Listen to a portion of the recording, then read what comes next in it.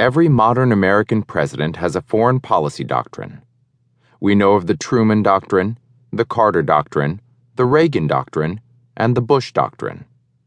They are encapsulations of a president's foreign policy strategy, for better or worse. What is the Obama Doctrine? The flexible quality of the current president's foreign policy has encouraged an unusual range of theories as to its nature.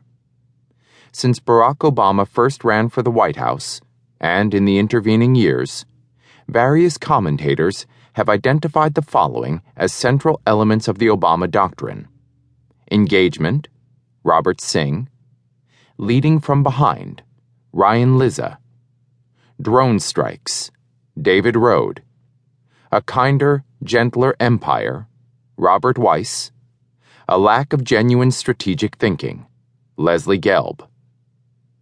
The variety of these interpretations, together with the fact that all of them contain at least some plausibility, points to the shifting, ambiguous quality of American foreign policy under Obama. Perhaps the most plausible theory from the above list is the one offered by Leslie Gelb, President Emeritus at the Council on Foreign Relations, that because Obama does not think in genuinely strategic terms internationally, there really is no Obama Doctrine at all. Certainly, this meshes with the view of many of the U.S. president's critics. If the definition of a grand strategy is that it imposes a rigorous coherence between ends and means on a country's international behavior over a wide range of specific regional cases, then it must be conceded that for the most part, President Obama imposes no such rigor on U.S. foreign policy. In fact, as I detail later in this audiobook, the president's foreign policies have often been characterized by a striking disconnect between ends and means, as between words and actions.